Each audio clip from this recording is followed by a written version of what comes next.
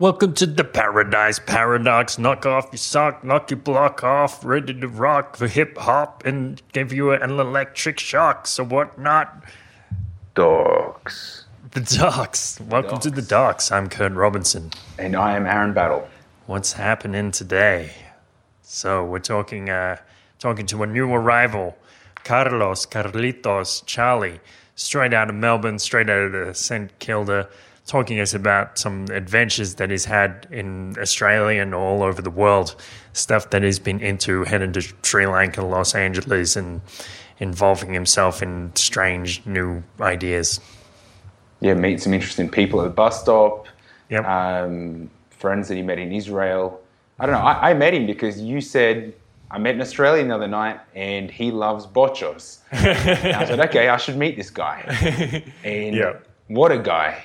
He seems like he's a little bit worldly. He's been cracked. That's a word. He's been cracked. That was his words. Oh, right. Yeah, he's like, but he also said to make sure that if you've got an open mind, to make sure that your brain's got a seatbelt because you don't want your brain to fall out. Too many ideas. So how many metaphors can you mix in? Okay, that's good. That's great. Just hang on. So we talk a little bit about economics and some dependency on the Australian welfare system and some possible problems with that, and some other travel stories, and it's all good. His view on economics was good. I mean, it's good to have a familiar point of view. It's good to.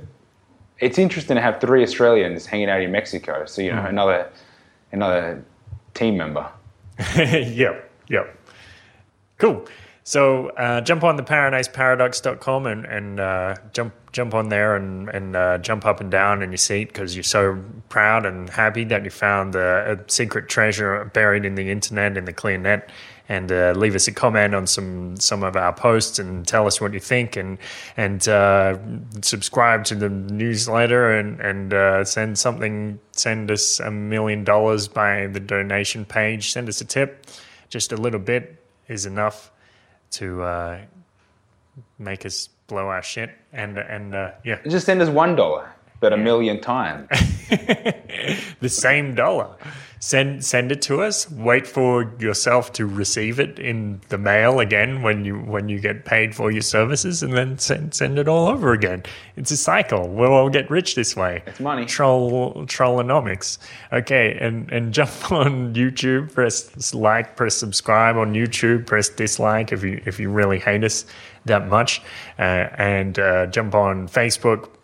Like on Facebook and hold your mouse over the like button, press get notifications, because that's going to mean you're continuously updated with new brain-busting ideas that we're supplying for you, injecting them straight into your brain just like an intravenous injection of morphine that doesn't send you to sleep but actually wakes you up.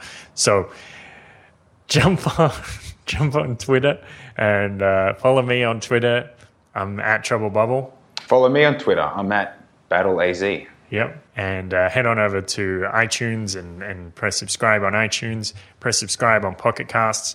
And if you're going to buy something off Amazon, head on over to theparadiseparadox.com. Once again, press the Shop Amazon link because that's going to take you through to another world, directly to the Amazon, hanging out by the river Amazon, chilling with some Brazilian big booty babes, where you're going to buy some videos and books and watch some instant video on Amazon. It's just going to mean that we receive a small commission of that, just a teensy-weensy little commission to help us keep going, give us that crack injection directly into our veins. That's I don't know why it's doing that, but that's what you need to do. It's a tip. It's money. It's good. It makes the world go round. Yeah. Let's get into it.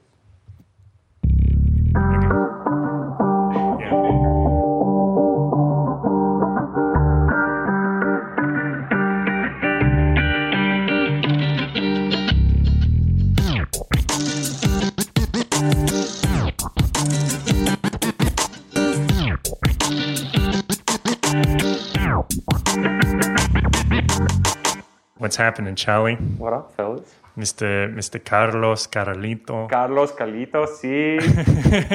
Me llamo Carlos. Estoy australiano. Soy Australiano. Fucking yes, Yeah. please. It's a Latte, please. permanent condition. Yeah. Soy milk. What if soy milk soy was latte, actually por just favor. Spanish milk introducing itself? If you want a soy latte, Okay. like I'm milk, I'm soy latte. Yep. Is that like Yes. soya? Soya. All right, enough with the pleasantries. Right. Hi. Hi. So what's happening, Charlie? We just met the other day, and why don't you tell us your story about how you jumped into Guadalajara? Yeah. And I've been fucking woo. Okay, my story, dude. I will start from. It'll probably not have the best chronologia. I bet you that's how you say it. Yeah, probably. Yeah, I think so. But I got to Mexico a week ago. And before that, I was fucking living La Vida Loca, surfing for 2 weeks in Sri Lanka Cool. con mi hermano. Yep. With your brother. See. And before that, I was in Australia. I'm studying in Mexico. In Australia, I study Ambientales de Ciencias, or environmental sustainability, All right. Cool. with a major in, well, it's a science degree. I think, fuck, man, unis are complicated. They're still They like- got what? They call it a science, but it's actually a Yeah, well, no, it's a science. It's a science degree. human mate. science, See, a but, social science. no, but like it's a science, like a fucking scientific, Right. with a major in environmental sustainability and philosophy, Ah, cool. which is it's cool. It's quite cool. It's the shit that I'm into. Yep. And over here, I'll be studying, well, probably not any sort of environmental science stuff. I think I've gotten away with doing whatever the fuck I want. All right. And so I'll be studying Spanish and Mexican history. And cool. potentially, I'm pretty interested in this. Like before I got here, I was on this tip of oh, okay, yeah. So my degree, it's like, you know, but I deferred the first half of this year, because the end of last year, like I was doing sweet. But I was kind of getting over it. I was kind of getting over this, like, the whole uni system of like fucking, I was getting really maybe disenfranchised with the whole, Like the formal. yeah, but also Studying. how unis are run. They're run as a fucking business, man. It runs an enterprise, and there's this man. So one of my philosophy lecturers is like big time anti-establishment, he's a bit communist, really. That's interesting. Yeah, and it's been really, really interesting because, Well, okay, having a lecturer or a professor like that, it's a pretty good comparison, right? comparison to what? Well, it's pretty good to see someone that's holding those values, and then they've kind of integrated themselves into a system that's Yeah. obviously not that. Yeah, and it's really interesting because he, openly criticizes the university system. He calls it the McDonaldization of a institution that historically, in this scholastic tradition, set up by the bloody scholastic monks and whatever. Sometimes I wonder why we we do that. Like, why do we choose to go to university to study when, you know, we're all aware that we can just study pretty much whatever we want. Like, we have access to the information now. I think maybe the university, like, there is some positives to going to university. Like, I do have my criticisms of it, but there is some positives. You get, I mean, I think what it's meant to do, like, the idea of a university is an awesome idea because it's like a whole conglomerate, whatever, I want to say, like, intense sort of collection of people interested in knowledge. It's supposed to be a bunch of people getting together and discussing ideas, like this marketplace of ideas. And then a kind of like so a hub of connection to resources and all this sort of stuff. Yeah, and research and and then the research, like researchers are educators as well, so they're actually all they're all doing research projects and teaching students, which also does run into its challenges, I guess, when you have someone, because teaching is an art, man. It's not something that I think some people are, I mean, everyone can teach, but I think some people are more naturally, like, maybe, I think you need to have empathy to be an educator. Do you have some sociopathic teachers? Is that what you're telling us? Man. Well, not so much sociopathic, just fucking not there. Like, you know, like, okay, here's the slide and here's the information and... Right. Well, I mean, I've heard, like, my buddy Dan was studying at a university. He's doing, like, Open University or something. And he said, like, when you question the university, it's like, why are you here? Or, you know, what do you do? Or, you know, what can you provide for us? Or something like that. Then they're like, well, you know, the university actually exists for research. It doesn't exist for study. So, you know, we pay for our research by using all of you plebs. No shit. Well, that's how he represented it to me. So I'm probably skewing that a bit. Yeah, I think I like that as an idea. But I think there's also a thing that universities have become as the advent of global capitalism. Yeah. Is become a you can feel this push to start to centralize all the power and information, and then outsource. Yep. Because it's starting to be run as the basic business model to make profit. Yeah, it's like they've identified the product, and the product is that line on your resume that you need to say, I went to this school. That piece of fucking paper. I studied this course, which should allow me access to have this job type. And as soon as it's become like that, that product that everyone needs is like, you know, that requirement for a career, and they're producing that now. So the research has kind of fallen wayside. Dude, totally. And you can feel, I think I can, I sense it with lecturers that I've talked to that are really passionate about their shit. They feel this, like, the one of my lecturers, this philosophy teacher, dude, legend. His name's Aaron Gare, who is the son of Neem Gare, who wrote a pretty famous Australian book called The Fringe Dwellers, which is like a 1960s book about Aboriginal people, but it was way ahead of its time. Anyway, he hates the administration at the university, right? And he likens them to the capos in the fucking in the concentration camps. So do you know what capos are?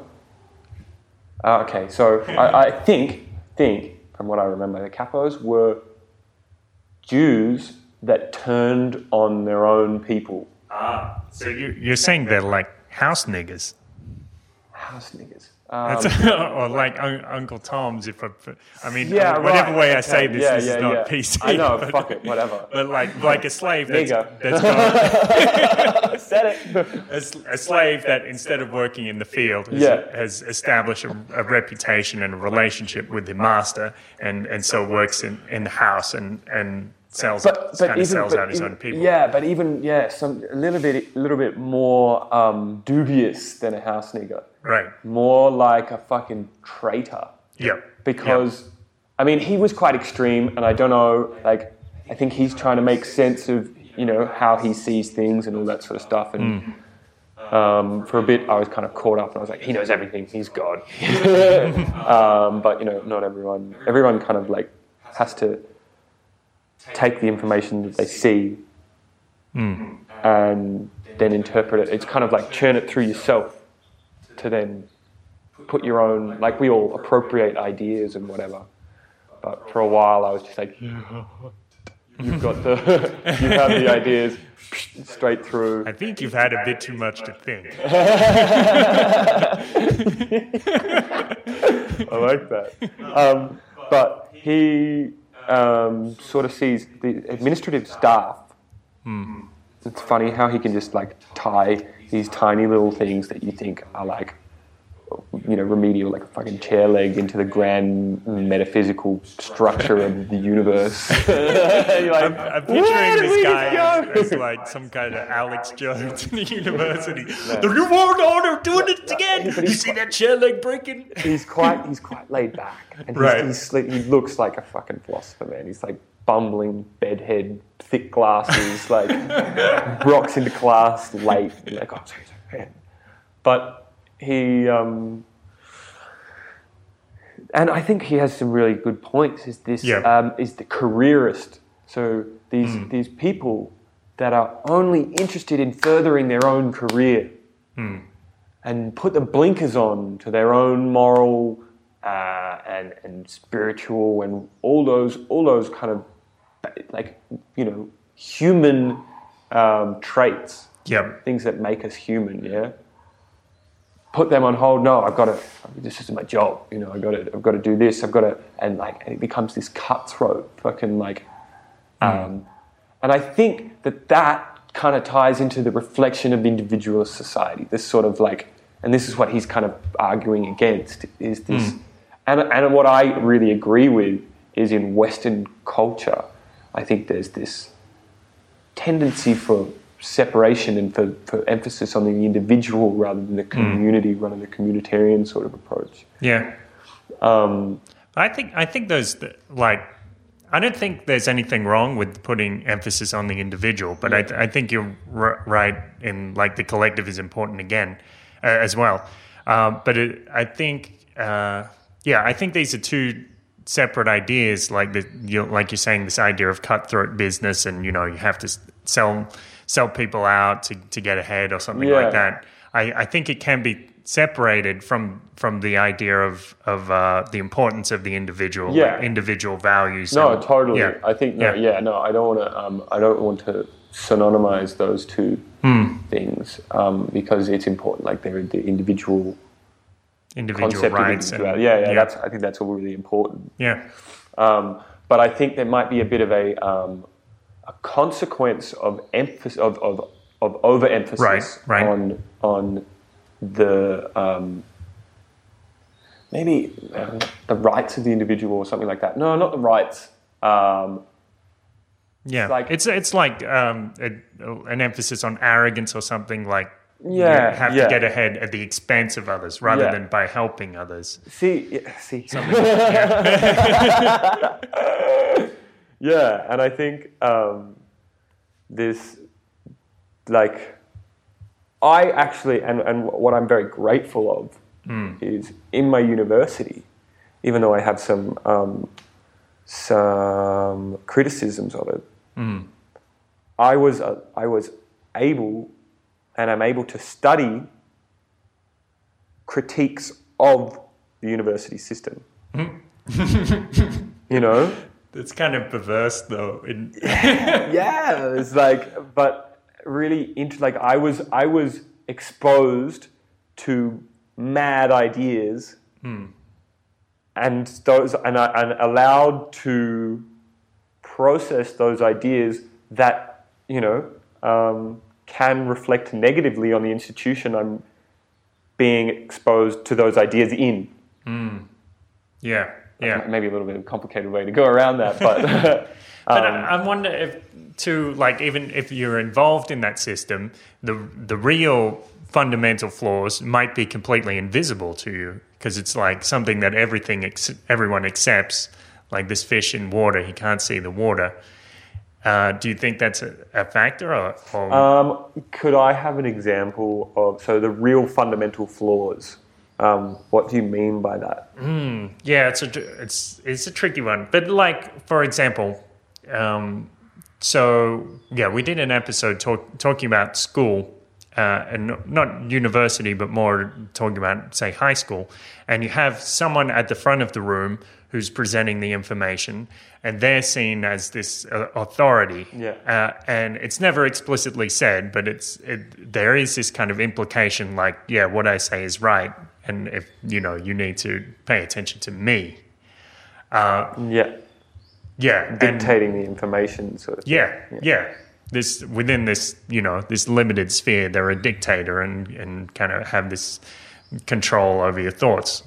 And it's funny how just the layout of that environment sets the scene for that sort of interaction. Yes. Whereas sitting around at a table, maybe you can still have someone that leads a conversation, but instantly I feel, just thinking about that, there's much more equality to it. I think that's a good... in the app, it was like that subconscious layout or the format of just learning in at a time that they're kids, so you're getting pressed out into this where we're going to of accepting and the whole authority idea, and how we go through, and it's like that's the preparation to the whole career and getting a job and then being set up. It's like being needed. Yeah, it's like we're getting molded. We're getting molded into what's suitable for the whole operation or the whole society. But I mean, in this case, you kind of clicked onto it, and it helped. They had a professor that was kind of giving it, audition it to the whole lecture theatre. But I mean, did you find that as in your class, are there other people that kind of worked it out as well, or kind of took it on board as strong as you have? What the concept of like questioning. Yeah, being able to critically think, evaluate. Critically analysing the whole situation. I think that's what's so interesting about philosophy as a concept, and to be taught not what to think, but taught how to think. Yeah. Gets my fucking shit running there. That's the freedom of the mind. Yeah. And once you break that mold, and you realize, I am a piece of dough. I don't need to be needed anymore. I can need myself. Yeah. Then at that dough point, with two motherfucking arms. I want to stay soft dough. Let me keep my own form. Let me find my own form. And then, that help you decide. I need to defer for a year. I need to go see the world. I actually felt what kind of kicked me into this. It was like philosophy, especially in environmental philosophy. So it's really quite complicated fucking theories and this whole kind of like, it's on this, these guys who from the philosophy department sort of teach in this, they follow this dude's ideas. It's so interesting. So this dude, Alfred North Whitehead, who wrote the Principia de Mathematica, like wrote the book of mathematics, pretty in like the 1920s or something like that.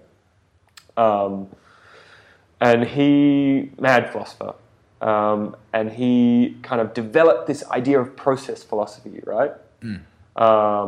Which is kind of like there's all these fancy words like a process of becoming, fucking abiotic, some shit. I don't know. There's just complicated words, which are useful. But the gist I got from it was, and which Aaron kind of takes into his whole kind of like idea of the world and how it should be and how it's, how it is now and all this sort of jazz.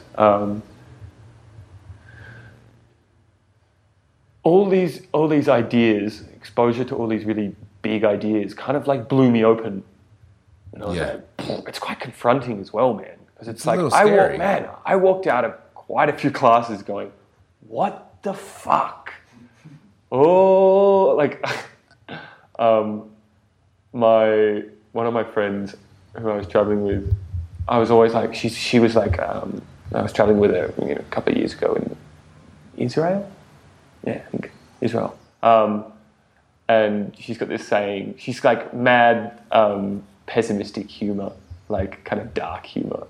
Okay. She's real kind of like cynical and shit. I'm like, you got to be more open-minded. Well, you guys are traveling through Israel. I don't know any friends of mine that decided I want to travel through Israel. Yeah, right. Yeah, it's true. But she's got this this saying, like, I was like, man, you've got to be more open-minded. And this is kind of tying to the feelings that I had in uni.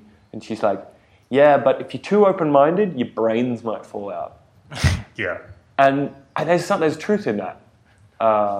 But also not like to be limited by that, but to like when you are exposed to those big ideas, I was exposed to some like, whoa, what is big stuff.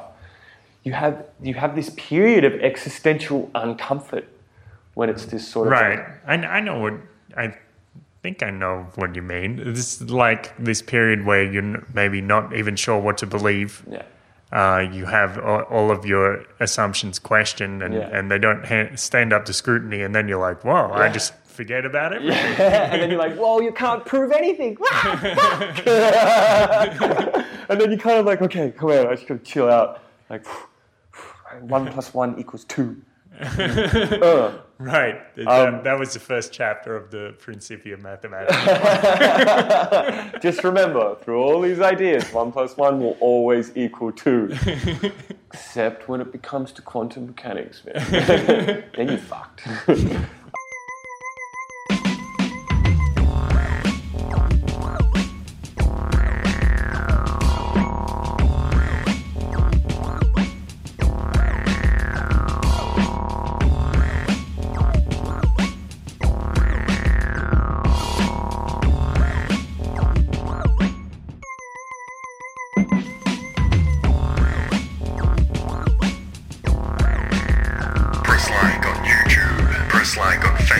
Subscribe on YouTube, iTunes, and Pocket Casts. Follow us on Twitter @BattleAZ and Trouble Bubble, and show your support at donate.theparadiseparadox.com.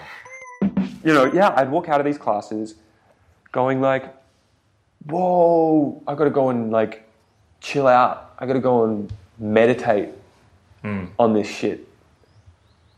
I remember. And I think maybe like, kind of coupled with like stress of exams or uni and stuff, it becomes this it's quite challenging. It's challenging and it's good. But then after a while, so there was one philosophy and then another philosophy. And then in conjunction with the kind of like, doing this public policy stuff. And realizing how fucking clunky and unrepresentative of what people want public institutions. You did this as a part of philosophy in a philosophical context. No, we did. So philosophy was one. Right. A few things that I studied, a few subjects were philosophy, and then there was public policy as well, which is I see. And it's like the public policy part of my course is super fucking dry. Super super safe.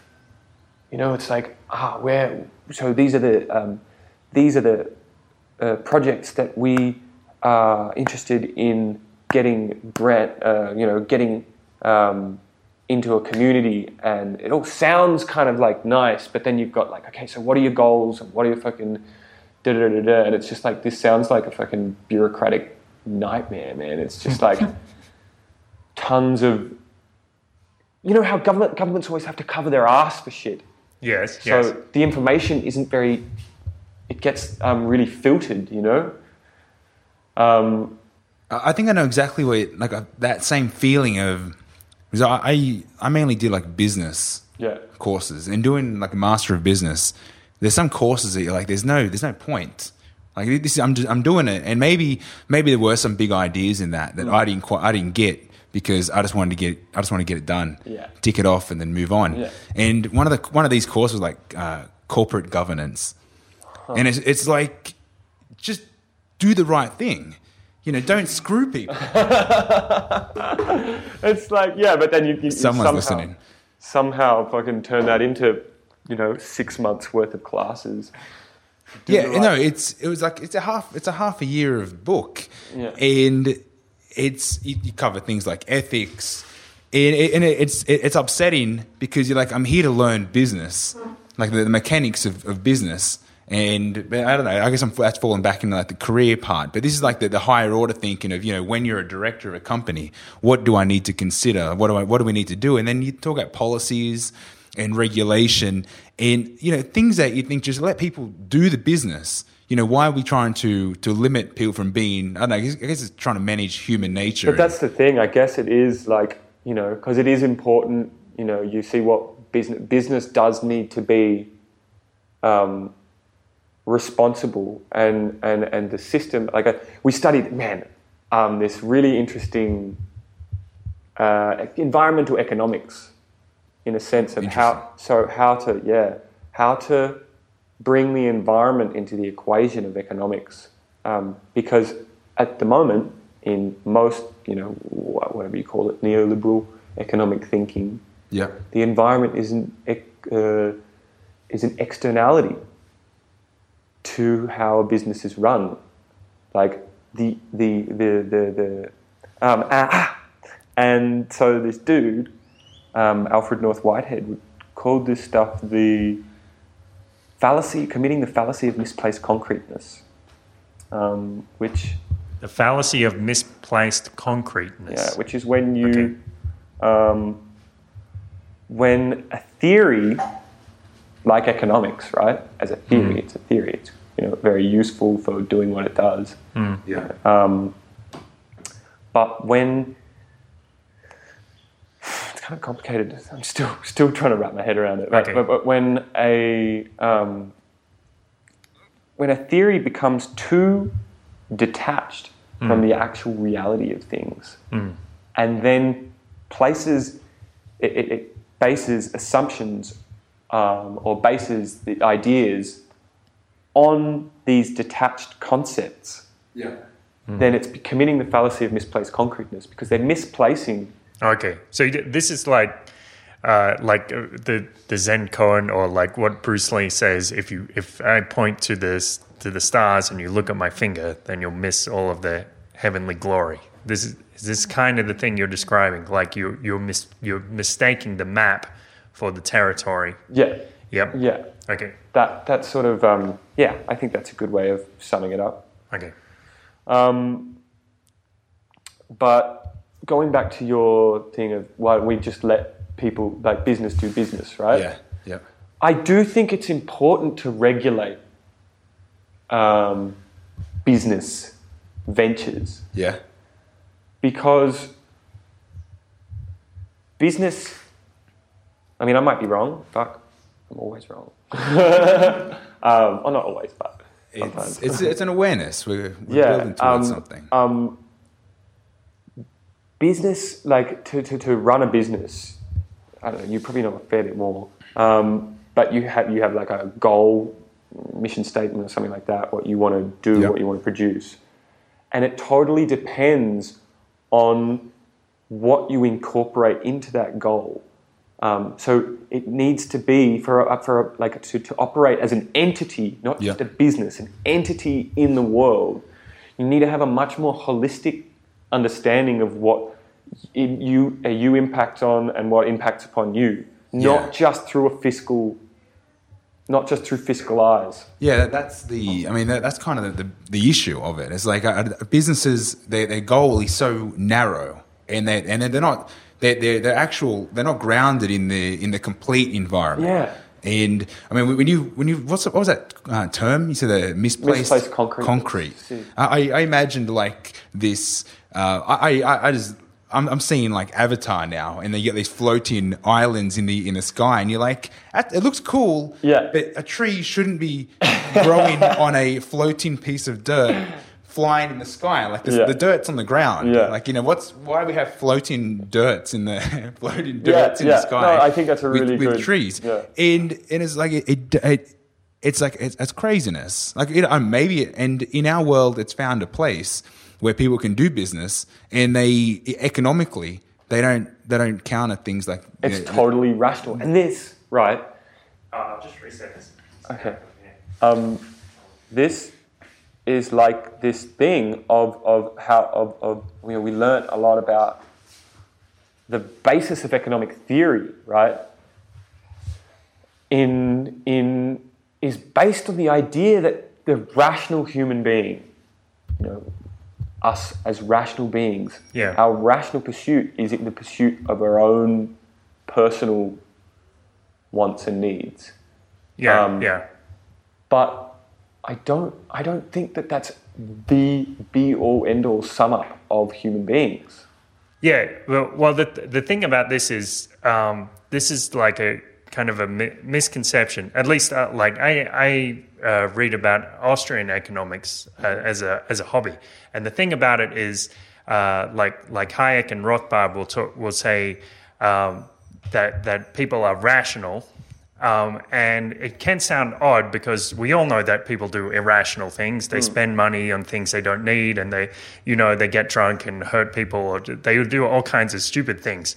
But rational in the economic context, at least in the Austrian economic context, means something slightly different. It means that someone formulates an intention and acts to realize that intention.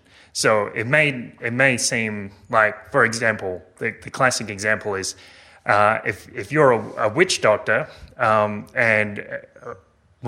mean, maybe there are probably some very good witch doctors, but let's assume that doing a rain dance doesn't actually cause it to rain, and someone looks at the witch doctor and says, well, this guy obviously is irrational and doesn't know what he's doing. But from his perspective, he is acting rationally because he has the belief that he can cause it to rain by doing a rain dance, and that is rational. Yeah, right. Yeah. So that's his intention. Yeah. And he's undertaking actions to achieve that. Yeah. Yeah. Yeah, right. So it's sort of the definition of rationality. Yeah, this is special definition, and so it can seem very weird when someone from an economics background is talking about rational actors, and everybody knows that that people aren't rational. Yeah. Yeah.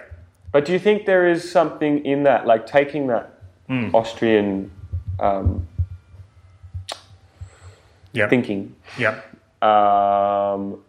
And like, do you agree? Do you agree in that context with that idea of people act in accordance to achieve, they set an intention and act? Yeah, I think it's almost true by definition that someone has an intention and they act on that intention to achieve something. It might be something completely, the goal might be ridiculous, the actions might be ridiculous, but there's by this definition, the act is still rational. Because, you could have a totally rational fucking rapist or Yes. Like he's misled in his he's mistaken in that, like, what he's doing is a good idea, but what he's doing in by this definition is rational. It's sort of kind of like, I mean, I know we did I've done a bit of learning on Immanuel Kant. Okay. And it's a little bit rusty, but he, everyone is born a rational being. Okay. So rationality is inherent. We don't learn the rational decisions. We are rational, is what he argues. Yeah. But I can't remember. Oh, man, now I need to do some research. Man. Yeah. Yeah. And I brought my notes and stuff, which is I'm pretty happy with, which I'd like to share with you guys. I've got all my notes and all my stuff. It's really interesting. It's kind of some of it's quite like, what? But he was talking about everyone's born a rational being, so they should be treated equally as rational beings. But then there's, the arguments kind of against it is like, well, what about like is a newborn baby born with rationality? And you can kind of be like, of course, like they want food, cry. Yeah, you want love, you want whatever, But then, what about a person with disability? I think we touched on this yesterday, and we're talking about. Apparently, there's some guy that was some genius that was discovered with an IQ of like 180 plus or something, and we're talking about this school that's here in Mexico for people that are like super IQs. Yeah, and I'm always getting a little bit funny with this topic because I guess it touches on like rationality. Whether you might be really smart, but are you functional? Yeah. Are you rounded? Yeah, like this dude might be able to work out, where there is a God, or mathematically work out, all this craziness. Like, he could come up with something. 42. Yes, exactly. But can he go to a bar and have a conversation about it? Or can he just put forward an idea, in some syntax that no one's able to really, no one's on that level to understand. So I think a certain level of being able to share, to operate, to interact. No, I think that's important, definitely. If you can't share, if you're just you're too deep. Too deep. Can you get too deep? No, like, as in, like, to the point with maybe a specialization or your ability to, You isolate. Yeah. Your own mind. And you're not. Yeah, that's what I mean by you're not functional. And I'm going to jump back to like we're talking about business. Yeah. Like business is not functional. Like environmentally, maybe they're not achieving. Okay, they're achieving their goal. They get their mission is to make something happen, a product. To create some kind of financial revenue for their shareholders or whatever. Business. And you said. There's always a place for regulation. I think if they were able to understand, the larger, economic cost of what they were doing, then the regulation would be obsolete. And that's definitely a really good point. I was just thinking about that before when I was like, actually, hold on, regulation is super clunky.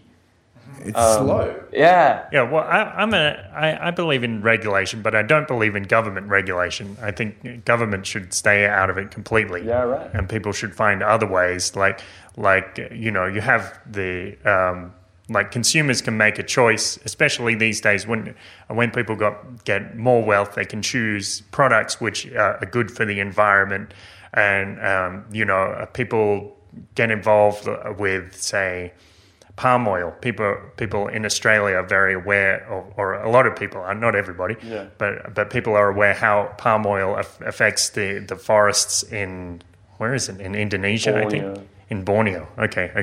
And Indonesia, like most of, Right. Poor old orangutans. Yeah. And so people consciously choose to avoid those things. And then you can also have things like third-party agencies which give companies a tick of approval and say there's no palm oil in this, or it's sourced from environmentally friendly sources, and that sort of thing. But then you have also the challenges in that. I mean, there's challenges inherent in everything. Yeah. Right? The transparency of those third party. Yes. Then the education of the populace. Yes. So That's when always a people challenge. Yeah. aren't exposed to the ideas or the abilities to think critically about things, you know, consumers might be able to choose a environmentally friendly product. But there's so much in the industry now greenwashing, which do you guys know? Greenwashing. So it's like, you know, it's kind of a play on brainwashing, but it's, you know, you put a green leaf on something and you say it's sustainable, and then people go, oh yeah, it's sustainable. But where is that actually really coming from? Like, where, you know, put a fucking green leaf on something and people think it's good because they're kind of needed. Yeah. Well, I think that I think that's a problem too with environmental organizations or with charities, because people will give to charity without even saying, you know, well, let me have a look at what you actually do here, you know, and how much do people get paid? How much do the people really get?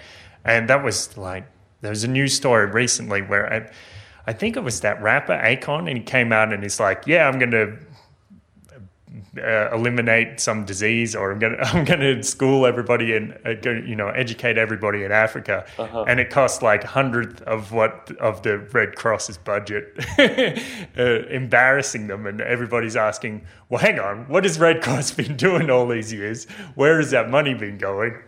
Oh shit! Yeah, I think there's a very the concept of aid has got some pretty dubious fucking like it can be the opposite of it can achieve the opposite. It's not like it's like undercutting self-determination. Yes. Totally. Like I remember in was it Bethlehem? Yeah, Bethlehem. So I was in Bethlehem doing the do, you know, looking at hanging out in the manger. Hanging out in the manger. Fucking went to the church nativity. There's Jesus' birthplace. It's going on. Selfie with Jesus. Yeah. Then there's, you know, a bit of a fucking wall, and there's a bit of a war going on. Just a little one. Right. But there was, you know, I was staying at this, in one of the refugee camps. So there's 3 refugee camps, and they're like, you know, but they're not like refugee camps. You know, you think of refugee camps, tents and shit. These are like ghettos. You know, they're like buildings that have been there for, you know, it's like 70 years. Been refugees in Bethlehem, so they've kind of turned into these towns. Yeah. So there's Ida, Dheisheh, and I stayed in Dheisheh, and I can't remember the other one, but with one of my dad's friends, who's a drama teacher. Slash activist, slash educator, plus slash, you know. And at the time, there was a strike going on for workers for UNHCR, UN, I can't remember which one it was, United Nations something. And so there's this aid coming in, right? The thing is, there's this aid coming in to help refugees, right? So America's giving money, or there's places giving money through the UN. And they're supposedly, you know, the way it's supposed to work is Palestinians are employed so that they start to get some self-determination. But they were protesting on the basic thing of, we don't want your fucking aid. Yep. We want to be given our environment to fucking work for ourselves. Yep. To have some self-determination. Yeah. Because the aid is like living at your mum's house for the rest of your life. Yeah. Nothing wrong with that. Okay, all right. I'm gonna take this idea, because the whole time I'm kind of just processing what you're saying, seeing where you're going with it, because there is a huge parallel that we know. I mean, 3 Aussies, right? We got this little thing back home called Centrelink. Woo! Yeah. And, you know, only recently I woke up to what they're doing in Australia. Like, that's just a big holiday island, right? And I know people that have been on... Explain what Centrelink is. Okay. Centrelink is the social security system in Australia that, you know, it's quite... I mean, it's... Looking from outside Australia, it's a very good system. I mean, I was in a taxi over here. I was chatting to the taxi driver, and he's like, "Oh, you know, from Australia, excellent. You know, beautiful country." And of course, you know, seeing the postcards. It's like, you know, tell me. He asked me a couple of questions about kangaroos and spiders, and is it really that dangerous and all that.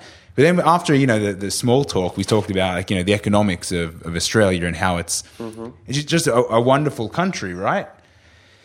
Now, I know people that have been that are on Centrelink, and it's very good for when, you know, something happens to your company you're working with, and they give you, a good 6 weeks to find work, and they might offer you a course, they give you, like, you know, financial supplement to, you know, get yourself back on your feet, or at least not fall over in the meantime, so you can keep going. But there's a lot of people that are just caught in, you know, why would I go to work in a job that's meaningless, that's going to make me feel like rubbish, when I don't need to? I understand that, but the longer you're on that wheel of Centrelink, and, you know, I'm going to educate myself to do a job that I want to do, that want just diminishes, and then you end up at your mum's place for 10 years, you know, on Centrelink, and educating yourself with what? Commercial television. Well, my friend Ishmael said to me the other day, who is like, you know, people talk about getting rid of the welfare system in Australia or in the US, but the thing is, there's like an underlying cause to this. It's if you look at it like in a cynical way, you would say that the government creates all of these policies that make it very hard for people to get a job.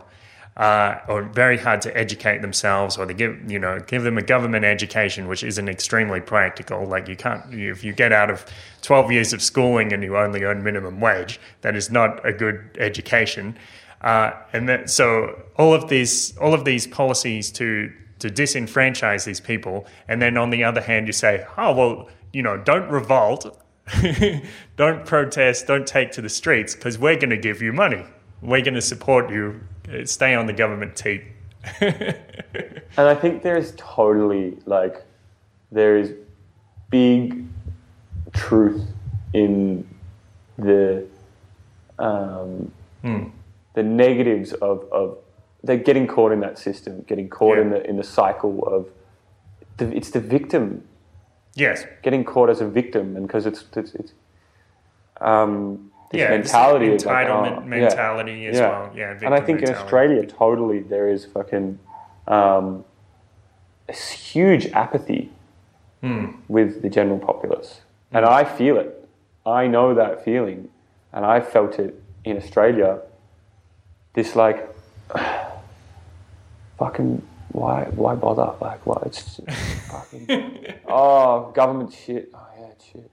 yeah. Well, people say this is because maybe it's because that Australia was you know, a lot of Australians are descended from convicts, and so they have this attitude like we're kind of in a prison and they're going to do what they're going to do, and we don't really have much choice about it. We can bitch about it a lot, but that's about it. Yeah, right. That's an interesting idea. Yeah. The convict mentality. Well, this invisible glass box that you're trapped in. You fall into the system, and it seems great. I do nothing, and I'm receiving money, and I got all the time to work on. It's like that. It's cool. It's like it's cool to have the time, and, you know, for the first couple of days, it's like, you know, I'm going to go get a job, but, you know, it's good weather. I'm going to go to the beach today. I'm going to hang out with my mates, and you get caught. I have trouble explaining the problem with that to people outside Australia. Yeah, right. Like here in Mexico, it's like, you know what? Like I I've had the comments, go back to Australia, take your wife, have your family, and let the government look after you. Like, you have a good government. What the hell are you doing here in Mexico? Let the government look after you. All that. Yeah. Okay, without going through the whole example, it's like, Yeah. what have I had to come up with to try and explain to somebody what the problem with that is? Because unless you're in and you've seen both sides, and then you've seen like other examples, like what that's done to other countries, it's like it's very hard to explain that idea, and especially if they haven't got like if they're not very open-minded. So it's like you're a free human being. You're getting free money. You have all the time in the world. That sounds great. But then how sad do the animals look in the zoo when they have, a nice enclosure and they get delivered food every day? And that's level one. Then you think, okay, take that tiger and go put it back in the jungle. Like, what sort of tiger is that? Like, what have you become? Hold on. The tiger that was in captivity is then put back into the wild, into the jungle. Yeah, well, but it does, and it's grown up in captivity. Well, Or it's grown accustomed to it. It's grown accustomed to it. Yeah. Goes back into the natural environment, doesn't know what to do. Doesn't feel like it needs to do anything. Like it's Dies pretty quickly. it's worse than that because not only it will die because it doesn't. Even if it knows like I'm hungry, I need to go find something to eat. It mightn't be able to process that activity efficiently, and I think that's kind of what you lose by being exposed to a social welfare system that does support you. You lose that hunger to go in and live a full life. You lose the necessity, simple bare necessities of life. You lose the necessity because you don't have to worry. Yeah, that's you don't have to think about where your next meal is going to come from, or you don't have to think. You don't have to think. Yeah, you don't have to think. It's true. Shit, you're not thinking, and then there's no choice. Like you don't even think you need to choose anymore. You're just kind of going with the flow. And I think like to play devil's advocate as well here. I think there is a real importance of a welfare system for people. Like there's genuine, like, okay, me, I'm probably not a good example because I've fucked the system. I have used and abused Centrelink Professional to system shit. fucker. Wow, man, I can thank Centrelink very much. I think I would like to thank Centrelink right now for all of the tattoos on my body. And look, maybe there's a little bit of kind of like, fuck, I kind of like, used and abused this system that's there to help. But if you don't, I feel, utilize this system, fucking use and abuse this system for what it is. I am what they would fucking Tony Abbott and fucking old mate Hockey. That's Joe Hockey for all of you listeners out there. Prime Minister and the Treasurer of the Australian government. Wankers. I am the classic, like, fucking dole-bludging using the system because I've got Centrelink and I get a cash job, and man, Why not? I've fucking used, but all of my friends do the same thing. They're going to get that money back anyway. They can anyway. Exactly. So. They'll get it back through fucking other ways. Goods and services tax. Or See, yeah. tariffs, whatever they can. But I also think there is important, like when you don't have a safety net in society, para North America, you see a lot like North America. They do. What in the United States? They have a huge welfare system, man. Yeah, but it's like, I think it's different. Fuck, all right. Well, I'm not going to say I know. I'm a big knowledge base on this, but I think it's fundamentally different in America to Australia. Like for Centrelink, and then your welfare.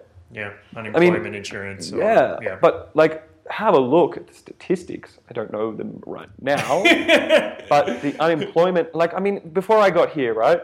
Yeah. Before I got to Mexico, I was in LA, and my friend took me on this tour of LA. And this is sort of touching on a few more things than just the welfare state. Tell us all about LA, and then. But we'll go. Okay.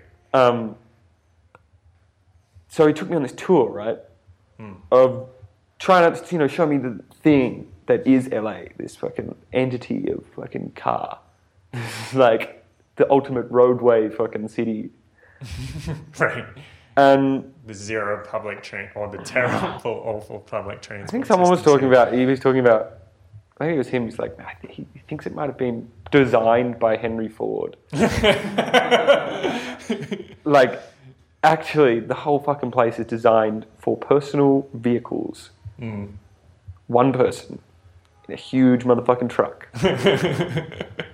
But he took me on this tour, right? And we started off in Watts, the Watts Towers, which is, I don't know if you guys know, but Watts is, where the big race riots were in the 60s. Big black population revolted and fucking like they had to bring in the National Guard and shit because it was about oppression, and so segregation. They had to respond with more oppression. Is that what you're saying? No. The riots were about the oppressive nature of segregated society. Yep. And so we were in Watts, and I was staying in. Oh God, I've got to try and stay on topic with this shit. It always goes like wow. But I was staying in El Segundo, which I thought would be a cool place because there's that Tribe Called Quest song. Left my wallet in El Segundo. Anyway, it's a good song. Does he get the wallet back? I gotta get it. Got to get it. I don't know if he gets the wallet back. I should have fucking really sit down and analyze those lyrics now that I've been there. Maybe there's some insights into El Segundo that I didn't. Maybe he's like, actually, El Segundo sucks. Don't go there. Read between the lines. Maybe. Yeah, and I felt like I was living in this kind of on this film set. It just didn't feel real. I went to Watts, and it was the ghetto, and I felt pretty uncomfortable, but it was also real as fuck. And there was community, and there was arts. There was an arts, we went into this art center and watched this thing on a dude who built this towers, beautiful, amazing towers made out of old refuse from all over the city that this dude spent 30 years building this little Italian concreter back in the 60s, 50s. Anyway, Watts, and then we went through chicken and waffles at Rascals, which was hilarious as well. But Watts, and then South Central at Compton, and then went into the city and went into the arts district. And it's all downtown. It's super cool now, super trendy. And then drove through this place called Skid Row, which is a fucking tent city, man. Looks like a slum in Mumbai. And these are people you can see who have fallen through the cracks. And you can see it. You can see these people who are totally fucked. In the most fucking university educated. Yeah. No, sorry. No. That's the culmination of my university education. These people are fucked. I think, kind of tying these two concepts in because of they've never been taught how to do shit for themselves. Then they've been caught in this loop of they've basically had all of their abilities taken away from them, I think. Yeah. By a society that doesn't teach its citizens properly. Yeah. It's not very, I'm not really saying this with a whole lot of intelligence, but did have a big night last night. And then there's a little bit of welfare, but they really don't they just don't get supported. They get just moved from one place to another. They fucking, like, a lot of them are addicted to drugs of one sort or another. And the welfare system is, in America, I think, is set up to be, I think it is less, this is kind of conjecture as well, so I don't have tons of facts to, Okay. so it would be good, note to self, do some research on, Know what I'm talking know what I'm talking about. But the welfare system in America is much less set up for self-determination. Is kind of just, you get food stamps and you get like a bit of money, and then you rely on these people are full on relying on like tricks of the trade they learn or handouts, But going back to my point on this long and arduous route, I think the Australian welfare system is important to support people to do, like my father, right? Couldn't have done what he became an actor. Like he did ag economics and then was like, fuck that, I want to be an actor. And he's done some amazing work. Not an economic actor, but... No, not a rational agent. Right. And he and Centrelink supported him when he couldn't fucking, like, you poor motherfucking actor. You don't get shit from that shit, man. And supported our family when we were, we've had times when we were real hard up, no cash. And having family payments helped us survive. Yeah. And there's this, like, I think the welfare system has its pros and has its cons, but you got to educate people to understand how not to get trapped in that. Yeah. It's not so much get rid of the welfare system. I don't think we should I'm not a supporter of getting rid of welfare. I think it's important, but I mean, totally education to understand your own predicament. Yeah. Well, I think that's a more important thing than the welfare. Like, if the education is really good, then you don't really need the welfare, or you don't need as much. The thing about it is, if you have a government welfare system, what normally happens is 70% of the money will go to the bureaucrats, and 30% of the money will go to the people who actually need it. Whereas in a private charity, it's normally reversed. And like before the New Deal in the United States, and before it started having a welfare state, people would do things like mutual aid societies and cooperatives. Yeah. So say that you have a neighborhood and you have like a food bank. So if somebody loses their job or something, they go down and all of the neighbors are contributing to this. They give a little money every month, or they give their a few cans of food or something, and so the community bands together. And I think this is it's kind of a sneaky consequence of welfare programs, because it gets people dependent on the government rather than having this community-based system where they're focused on helping each other. That's a good point. I definitely think that's a good point. And there's definitely arguments for the government welfare system. It's just not Fuck the represented. government, Yeah. I mean, good try, but but yeah, no, I do. I think that is a good point. That government welfare system is it's not representative of what people actually need. Yeah, because it's this blanket approach. Because it's inherent in a huge, massive bureaucracy. That it's just one size fits all approach. Yeah. Okay, problem money. just throw some money at it. Just increase the national debt. You know, we'll pay it off one day. Yeah. No, we won't. We won't. And I think there is you're definitely making a good point for that. That, I mean, the community,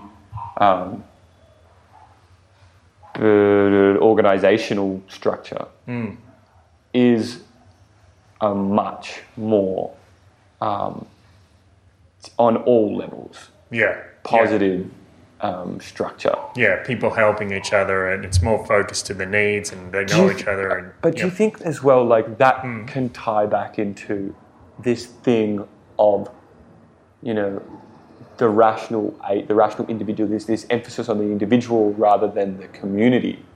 Okay, but it is about the community. It's just about the community on the small scale. This is like so like in Western culture,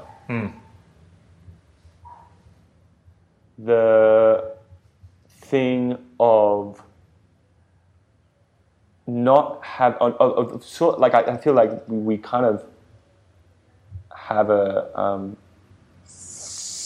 more separated society than in, like, say, I'm just going to go real blanket Eastern culture.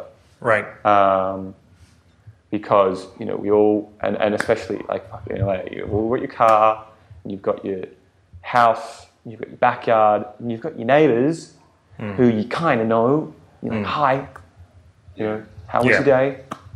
Good, thanks. Yeah, you too. Yeah, how are the kids? Good. Yeah. And there's not that community. There's not that connection.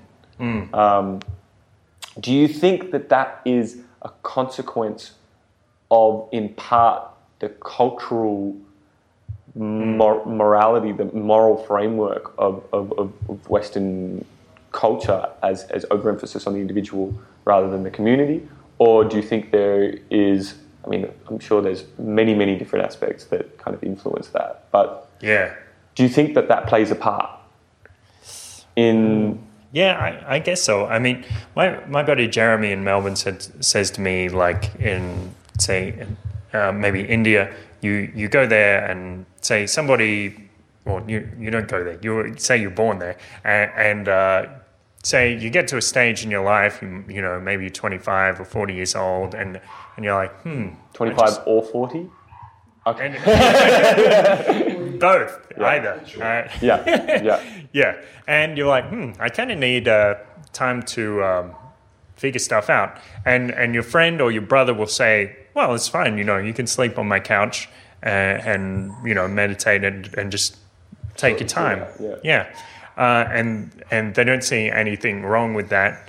And yeah, that is a kind of manifestation of the cultural values that you're talking about. And yeah, well, these days I think that kind of thing, I think that value still exists in Western culture. I don't think individualism overshadows that entirely. But I see things like, for example, like the first thing that comes to mind is the Silk Road trial. Do you know anything about this case? I know about Silk Road. Yeah, so Ross Ulbright had this problem where he's you know, a huge government organization wants to put him in a cage for the rest of his life, and people see that and they recognize the injustice of it, and they say, well, I'm going to support this guy, and they send up letters and they give money to his appeal fund and stuff like that, and yeah, I mean, it's not exactly the same as letting your friend sleep on your couch for 12 months, but it's related.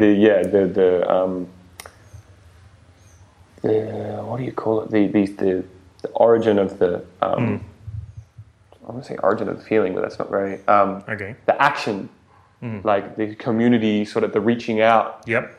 As opposed to, oh, that sucks. Sorry, man. Yeah. My couch isn't that comfortable. That cell certainly isn't comfortable. Yeah. What did happen with old mate? let's see. We were at this event in Acapulco, and some people who were there spoke about it, like Julia Toriansky and Roger Ver and Mac Davis were telling us they spoke on a panel and gave us the breakdown of it. We'll put a link in the description to the talk, and it's a bit complex, but basically the gist of it is it was a kangaroo court. And, he got stitched up. He got made to appear as if he was some kind of mafioso or something. And now he's in jail, and he's trying to do positive things in prison, like educate people, help people get their high school education and stuff like that. That's it, yeah. But he's locked. Yeah, he's locked up. So there's still an appeal. So, send some money to the Free Ross if you're movement listening there. Out there. Yeah. Free Ross movement. Yeah. Cool. Yeah. So So Yeah. going back to this thing of the welfare state. Do you think, so going back to talking with Mexicans here, and they're like, why don't you just go back? You've got fucking great. Do you think that because they don't have a welfare state, they've had to grow up without that safety net, they've developed as humans more, developed a, maybe, what is it, a work ethic or a, why? Well, why do you think? You mentioned this moral compass that I think is significantly different collectively from Australia compared to Mexican people. It's a different culture. So we'll start with that. There's no safety net here compared to, I think if you said, okay, my mate's gone through a tough time, he needs somewhere to crash. Like this happened, let's say 2 months ago. A friend of Joanna's, needed somewhere to crash. Where she wasn't suitable for her and her baby. And, my mother-in-law just took us straight in. Friends are friends, no issue. Come crash here with me. You got your own space.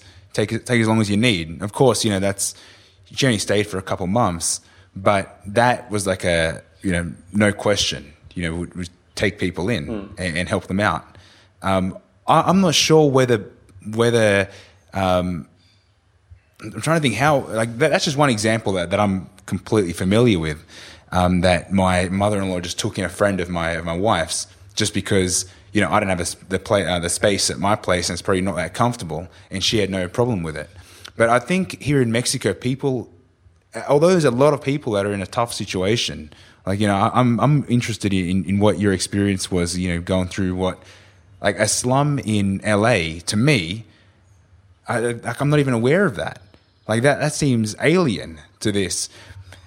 How, let's say here in Mexico, everyone it's a fight. It's a survival from the beginning, and I think everyone has this urge to make something, to do something. Yet I feel like the scene for actors and art, artists, is quite large, and not because people do it because they feel like they're going to make a career of this, but everyone does what they feel like they need to do, and I think that's a big difference. I think here in Mexico, it's pretty less people that are following a career path because that's going to make them money. I think here in Mexico, people do what they feel like they have to do naturally. There's an urge to produce something they're passionate about. I think that's a moral. I think I'm going to put that in the basket of a moral compass. It's now that I'm here, it's there's no safety basket. And I think that's why I love talking to people that are here from other countries, like expats that are doing business here. It's a tough gig. There's no bottom. You fall, you just keep falling. You could end up on the outskirts of a city, living in in trash, or living in a dump, if you don't get your head together and work out, what am I going to do to survive.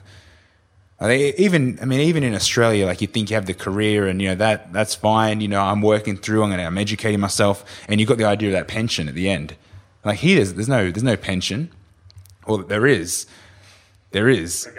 for government employees. I speak in behalf of my family that are Mexican that are here. It's like their career isn't go to university and become a doctor or a lawyer, although a good handful have. It's if they feel like that's not what I'm passionate about, they join the military, or they join the police force, or they join politics, because that's their security, that's their net. So I think people look for a net out of fear, because I guess it is. I haven't faced it. I haven't been in the situation where I don't know what's going to happen. But some days I feel like I'm not far off that. Like you wonder. Like I think, for me to grow, maybe I need to pull out that pin and say there is no way I'm going back to Australia. Like that would make me see the safety net. Like no, that is my safety net at the moment. Yeah. It's like, worst case, I'll just go to Australia. But sometimes, now that it's myself and my wife, it's like that option's much harder. Yeah. So, I need to remove that from any part of my mind and say, no, I'm here, and I need to make this happen. So I'm trying to understand that idea of what happens when there's no safety net. But I'm so programmed. Like, I'm trying to chip away that clay. What the fuck am I, man? I'm just saying, like, I have super safety net. Pero, an interesting point here that I've been, so when you're a student studying overseas, you are eligible for Centrelink. So you get paid to be over here. If I was being paid Centrelink, while you study, right? Yeah. But I've had a big fuck up with Centrelink, and it was basically big fucking, like, a mistake on their part, because I'm an eligible student for Centrelink. But now I'm not getting paid Centrelink to be over here. Yeah. And there is potentially options for appeal, and the appeal process takes months. It's hard work. And I'm like, and so, my parents have both been like, just throw it out of your fucking mind. Operate as if you don't have that. So now we're tigers back in the jungle, and we're like, well, and I'm like, I got these okay. claws. I got some strong legs. Like, what do I do? How do I use this again? Yeah. And for me personally, that's been like, I'm not going back to being soft. Yeah. And I think, speaking for Australians, we're pretty soft. It's like, traveling through some of these slums that you visited, and like you said, you're uncomfortable. Like, I've been parts in Mexico where it's like, I look the part, I speak Spanish well enough. Uh-huh. I'm a little bit uncomfortable. And it's like, well, get rid of that. Like, what is that? Like, that is not useful to me right now. And, you need to get that animal back. It's true. I'm totally like, and I can feel it right now. I'm like, dude, I am a fucking piece of bureaucratic molded putty, right? Because I have that safety net. You can feel I'm soft. I don't have, but and I was like, fuck, I'm not gonna get Centrelink over here. I'm gonna have fuck all money. Like, fuck, I want to buy watches. Yeah. But, and I was talking to my brother, and he was like, dude, it's going to be challenging, but this is actually going to be a mad opportunity to, okay, you don't have that option. Be creative. Yep. And necessity breeds creativity. Hardship breeds creativity. When people have to they don't have the safety net, they fucking have to make it work. You make it work, or you fail. Yeah, it's quite like. I think we did this huge roundabout on the original question of like, what's the moral? No, I brought that in. it was like the difference between like what's Mexico like, the culture that doesn't have that backing. And it's like they don't know the difference. Yeah. You know, they've always had, well, they haven't been molded. So they kind of just... But do you think you they know, haven't been molded in that sense? No, it's a different mold. Yeah. You know, it's like it's a different mind. And, you know, I see as a group, 25 to 40, that just give up. That just don't give a shit anymore. So that was our new friend Charlie. Excellent. Thanks for listening. Hope you enjoyed. Don't forget to tune in again. Share, please share. Send it to your friends. You want to see what real Australians are all about, how we think, what we talk about. You know. Yeah. Please share. Share with your Australian and non-Australian friends. Sharing is caring. Yeah. It is. And jump on the website, paradiseparadox.com. Subscribe to the newsletter, mailing list, whatever. Press donate. Give us a tip.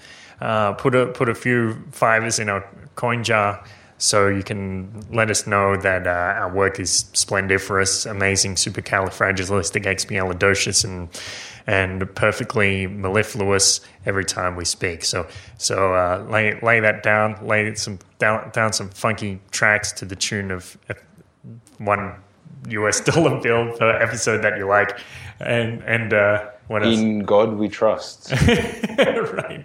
Some of those Federal Reserve notes. My dear best love, my favorite girl, Federal Reserve note. And then jump on over. You see at the paradiseparadox.com, you see at the top, it says shop Amazon. And that's going to mean that you click through that, and everything you buy on Amazon, we get a little piece of that action. So it's not going to cost you anything more. So don't worry about that. But if you're going to buy a copy of Enter the Void or some spiritual book, the Tibetan Book of the Dead, or a brand spanking new copy of the Apocrypha, jumping over to the paradiseparadox.com, press shop Amazon, and away you go. Take yourself on a magical adventure, magic carpet ride. 79. Excellent. And yep. Don't forget to comment. I would like to hear. I'd like to hear what you thought out of ideas. Send us a few other ideas. Let us know what you enjoyed, so we can pursue those paths and make future episodes. A little direction wouldn't hurt. Yeah. We need some. Yeah.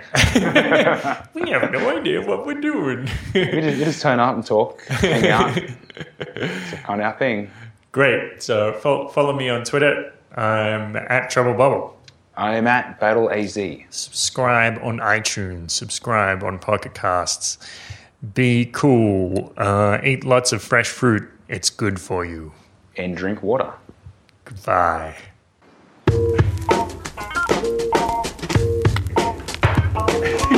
Okay, you happy to run me those? Yeah, why not? Because I like to keep it real. No retake.